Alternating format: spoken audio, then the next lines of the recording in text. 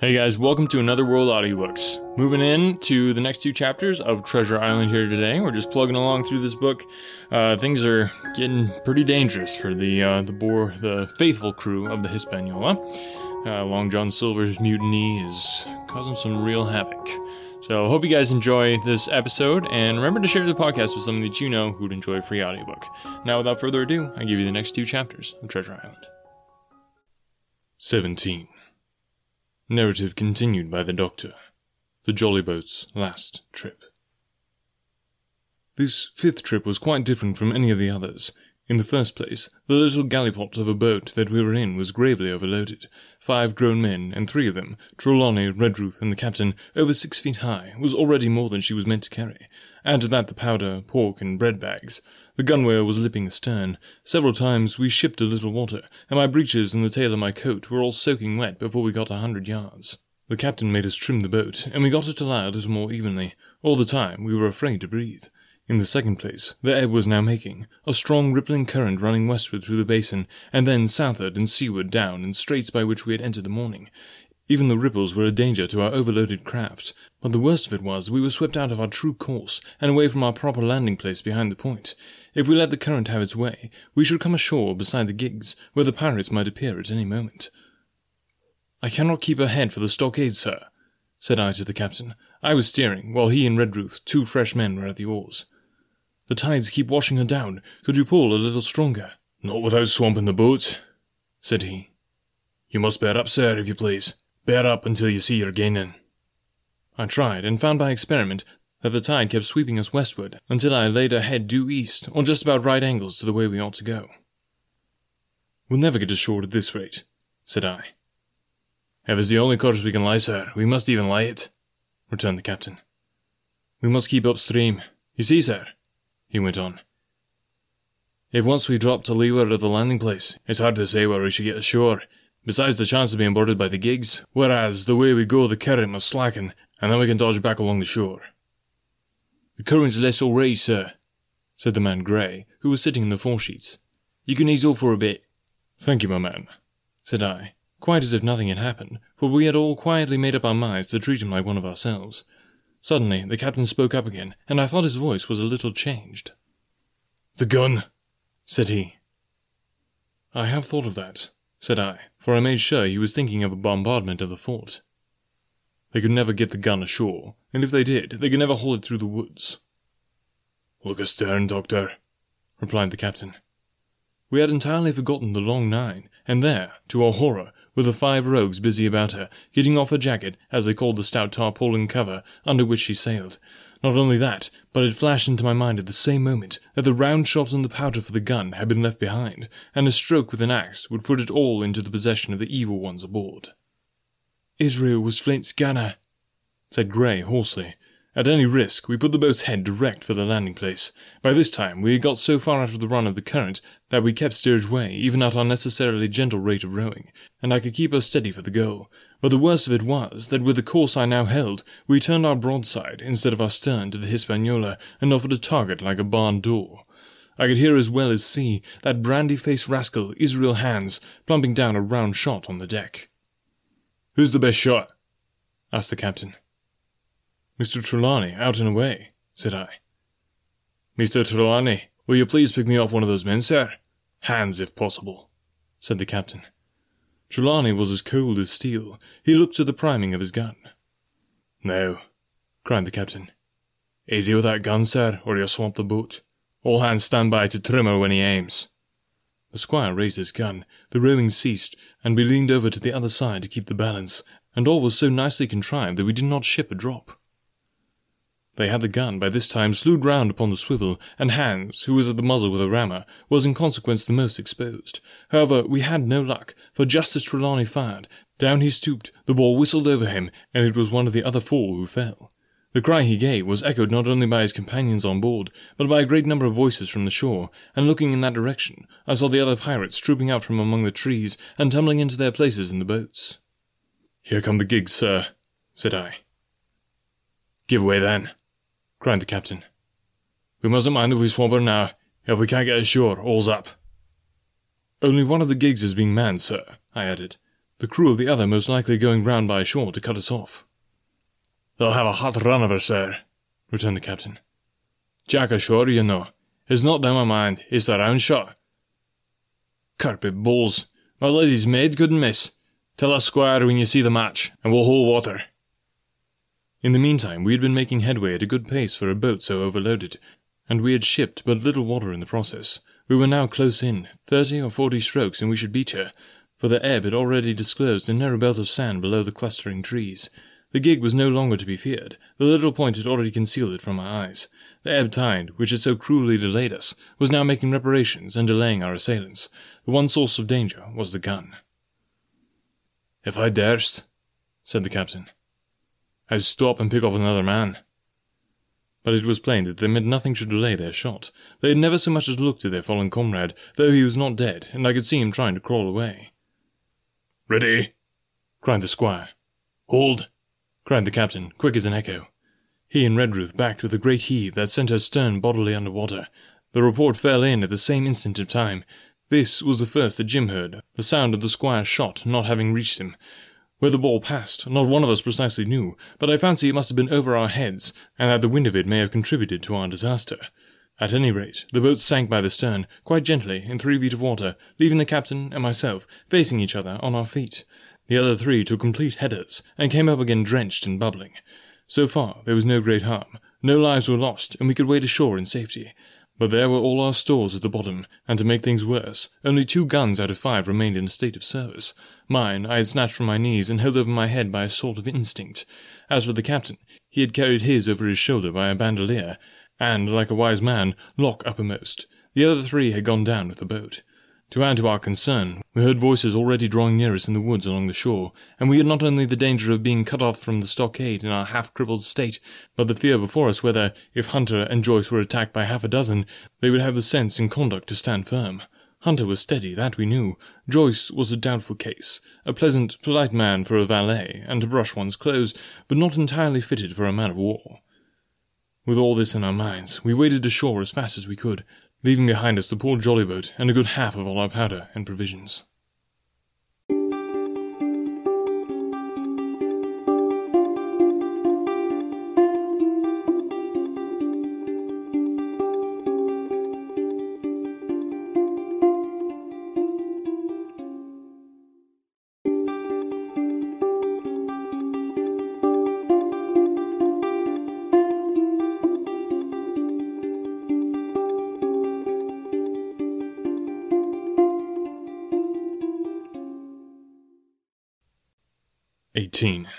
Narrative continued by the doctor. End of the first day's fighting. We made our best speed across the strip of wood that now divided us from the stockade, and at every step we took, the voices of the buccaneers rang nearer. Soon we could hear their footfalls as they ran, and the cracking of branches as they breasted across a bit of thicket. I began to see that we would have a brush for it in earnest, and looked to my priming. "Captain," said I, "Trelawney is the dead shot. Give him your gun. His own is useless." They exchanged guns, and Trelawney, silent as cool as he had been since the beginning of the bustle, hung a moment on his heel to see that all was fit for service. At the same time, observing Grey to be unarmed, I handed him my cutlass. It did all our hearts good to see him spit in his hand, knit his brows, and make the blades sing through the air. It was plain from every line of his body that our new hand was worth his salt. 40 paces farther, we came to the edge of the wood, and saw the stockade in front of us. We struck the enclosure about the middle of the south side, and almost at the same time, 7 mutineers, Job Anderson, the boatswain, at their head, appeared in full cry at the southwestern corner. They paused, as if taken aback, and before they recovered, not only the squire and I, but Hunter and Joyce from the blockhouse, had time to fire. The 4 shots came in rather a scattering volley, but they did their business. One of the enemy actually fell, and the rest, without hesitation, turned and plunged into the trees. After reloading, we walked down to the outside of the palisade, to see to the fallen enemy. He was stone dead, shot through the heart. We began to rejoice over our good success, when just at that moment a pistol cracked in the bush, a ball whistled close past my ear, and poor Tom Redruth stumbled and fell his length on the ground. Both the squire and I returned the shot, but we had nothing to aim at. It is probable we only wasted powder. Then we reloaded, and turned our attention to poor Tom. The captain and Grey were already examining him, and I saw with half an eye that all was over. I believe the readiness of our return volley had scattered the mutineers once more, for we were suffered without further molestation to get the poor old gamekeeper hoisted over the stockade and carried, groaning and bleeding, into the log-house. Poor old fellow, he had not uttered one word of surprise, complaint, fear, or even acquiescence from the very beginning of our troubles till now, when we laid him down in the log-house to die. He had lain like a Trojan behind his mattress in the gallery. He had followed every order silently, doggedly, and well. He was the oldest of our party by a score of years, and now, sullen, old, serviceable servant, it was he that was to die. The squire dropped down beside him on his knees and kissed his hand, crying like a child. "Be I going, doctor?" he asked. "Tom, my man," said I, "you're going home." "I wish I had had a lick at them with a gun first," he replied. "Tom," said the squire, "say you forgive me, won't you?" "Would that be respectful like, for me to you, squire?" was the answer. "Howsoever, so be it. Amen." After a little while of silence, he said he thought somebody might read a prayer. "It's the custom, sir," he added apologetically, and not long after, without another word, he passed away. In the meantime, the captain, whom I had observed to be wonderfully swollen about the chest and pockets, had turned out a great many various stores, the British colours, a Bible, a coil of stoutish rope, pen, ink, a log-book, and a pound of tobacco. He had found a longish fir tree lying felled, and trimmed in the enclosure, and with the help of Hunter, he had set it up at the corner of the log-house, where the trunks crossed and made an angle. Then, climbing on the roof, he had with his own hand bent and run up the colours. This seemed mightily to relieve him. He re-entered the log-house, and set about counting up the stores, as if nothing else existed. But he had an eye on Tom's passage for all that, and as soon as all was over, came forward with another flag, and reverently spread it on the body. "Don't you take on, sir," he said, shaking the squire's hand. "All's well with him. No fear for a hand that's been shot down in his duty to Captain Enola. It mayn't be good divinity, but it's a fact." Then he pulled me aside.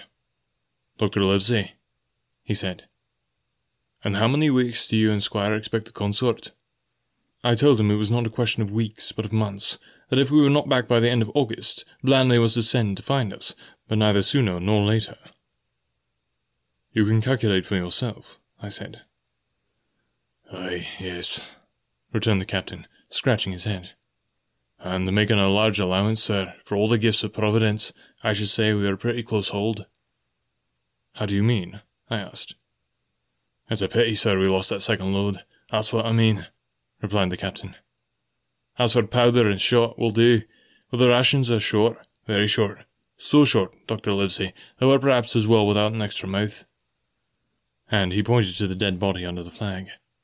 Just then, with a roar and a whistle, a round shot passed high above the roof of the log house, and plumped far beyond us in the wood. "Oh!" said the captain. "Blaze away! You've little enough powder already, my lads." At the second trial, the aim was better, and the ball descended inside the stockade, scattering a cloud of sand, but doing no further damage. "Captain," said the squire, "the house is quite invisible from the ship. It must be the flag they are aiming at. Would it not be wiser to take it in?" "Strike my colours!" cried the captain. "No, sir, not I." And as soon as he had said the words, I think we all agreed with him, for it was not only a piece of stout, seamanly good feeling, it was a good policy besides, and showed our enemies that we despised their cannonade. All through the evening they kept thundering away. Ball after ball flew over, or fell short, or kicked up sand in the enclosure, but they had to fire so high that the shot fell dead and buried itself in the soft sand. We had no ricochet to fear, and though one popped in through the roof of the log house, and out again through the floor, we soon got used to that sort of horseplay, and minded it no more than a cricket. "There is one good thing about all this," observed the captain. "The wood in front of us is likely clear. The ebb has made a good while. Our shores should be uncovered. Volunteers to go and bring in pork." Gray and Hunter were the first to come forward. Well armed, they stole out of the stockade, but it proved a useless mission. The mutineers were bolder than we fancied, or they put more trust in Israel's gunnery, for 4 or 5 of them were busy carrying off our stores, and wading out with them to one of the gigs that lay close by, pulling an oar or so to hold her steady against the current. Silver was in the stern sheets in command, and every man of them was now provided with a musket from some secret magazine of their own. The captain sat down to his log, and here is the beginning of the entry. Alexander Smollett, master, David Livesey, ship's doctor, Abraham Gray, carpenter's mate, John Trelawney, owner, John Hunter and Richard Joyce, owner's servants, landsmen, being all that is left faithful of the ship's company, with stores for 10 days at short rations, came ashore this day and flew British colours on the log house in Treasure Island. Thomas Redruth, owner's servant, landsman, shot by the mutineers. James Hawkins, cabin boy. And at that same time, I was wondering over poor Jim Hawkins' fate. A hail on the land side. "Somebody's hailing us," said Hunter, who was on guard. "Doctor! Squire! Captain! Halloo! Hunter, is that you?" came the cries, and I ran to the door in time to see Jim Hawkins, safe and sound, come climbing over the stockade. Alright, thanks guys so much for tuning in today. Really appreciate you listening to the podcast. I would love to hear from you if there's anything that you don't like, or even things that you do like about the podcast, or any suggestions or improvements, or what book you'd like to hear next. And also, remember, if you or somebody that you know is an indie author and would like to have your book read on the podcast, I'd love to do that. Hit me up. All the links to contact me are in the show notes down below, and it's anotherworldaudiobooks@gmail.com and Another World Audiobooks on all the social medias. So look us up. Let me know if any of that is something you'd be interested in. And remember, best way to support the podcast is just to spread the word. Tell somebody that you know about Another World Audiobooks and just get them on board listening and joining the Another World Audiobooks family. And yeah, with that, we'll talk to you guys next week.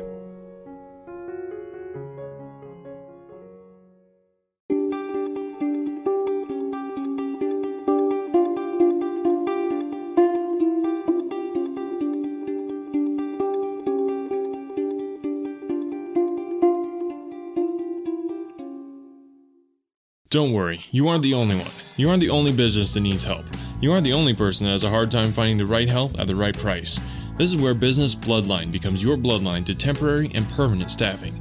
Business Bloodline specializes in hiring internet workers to creatively solve problems for your business.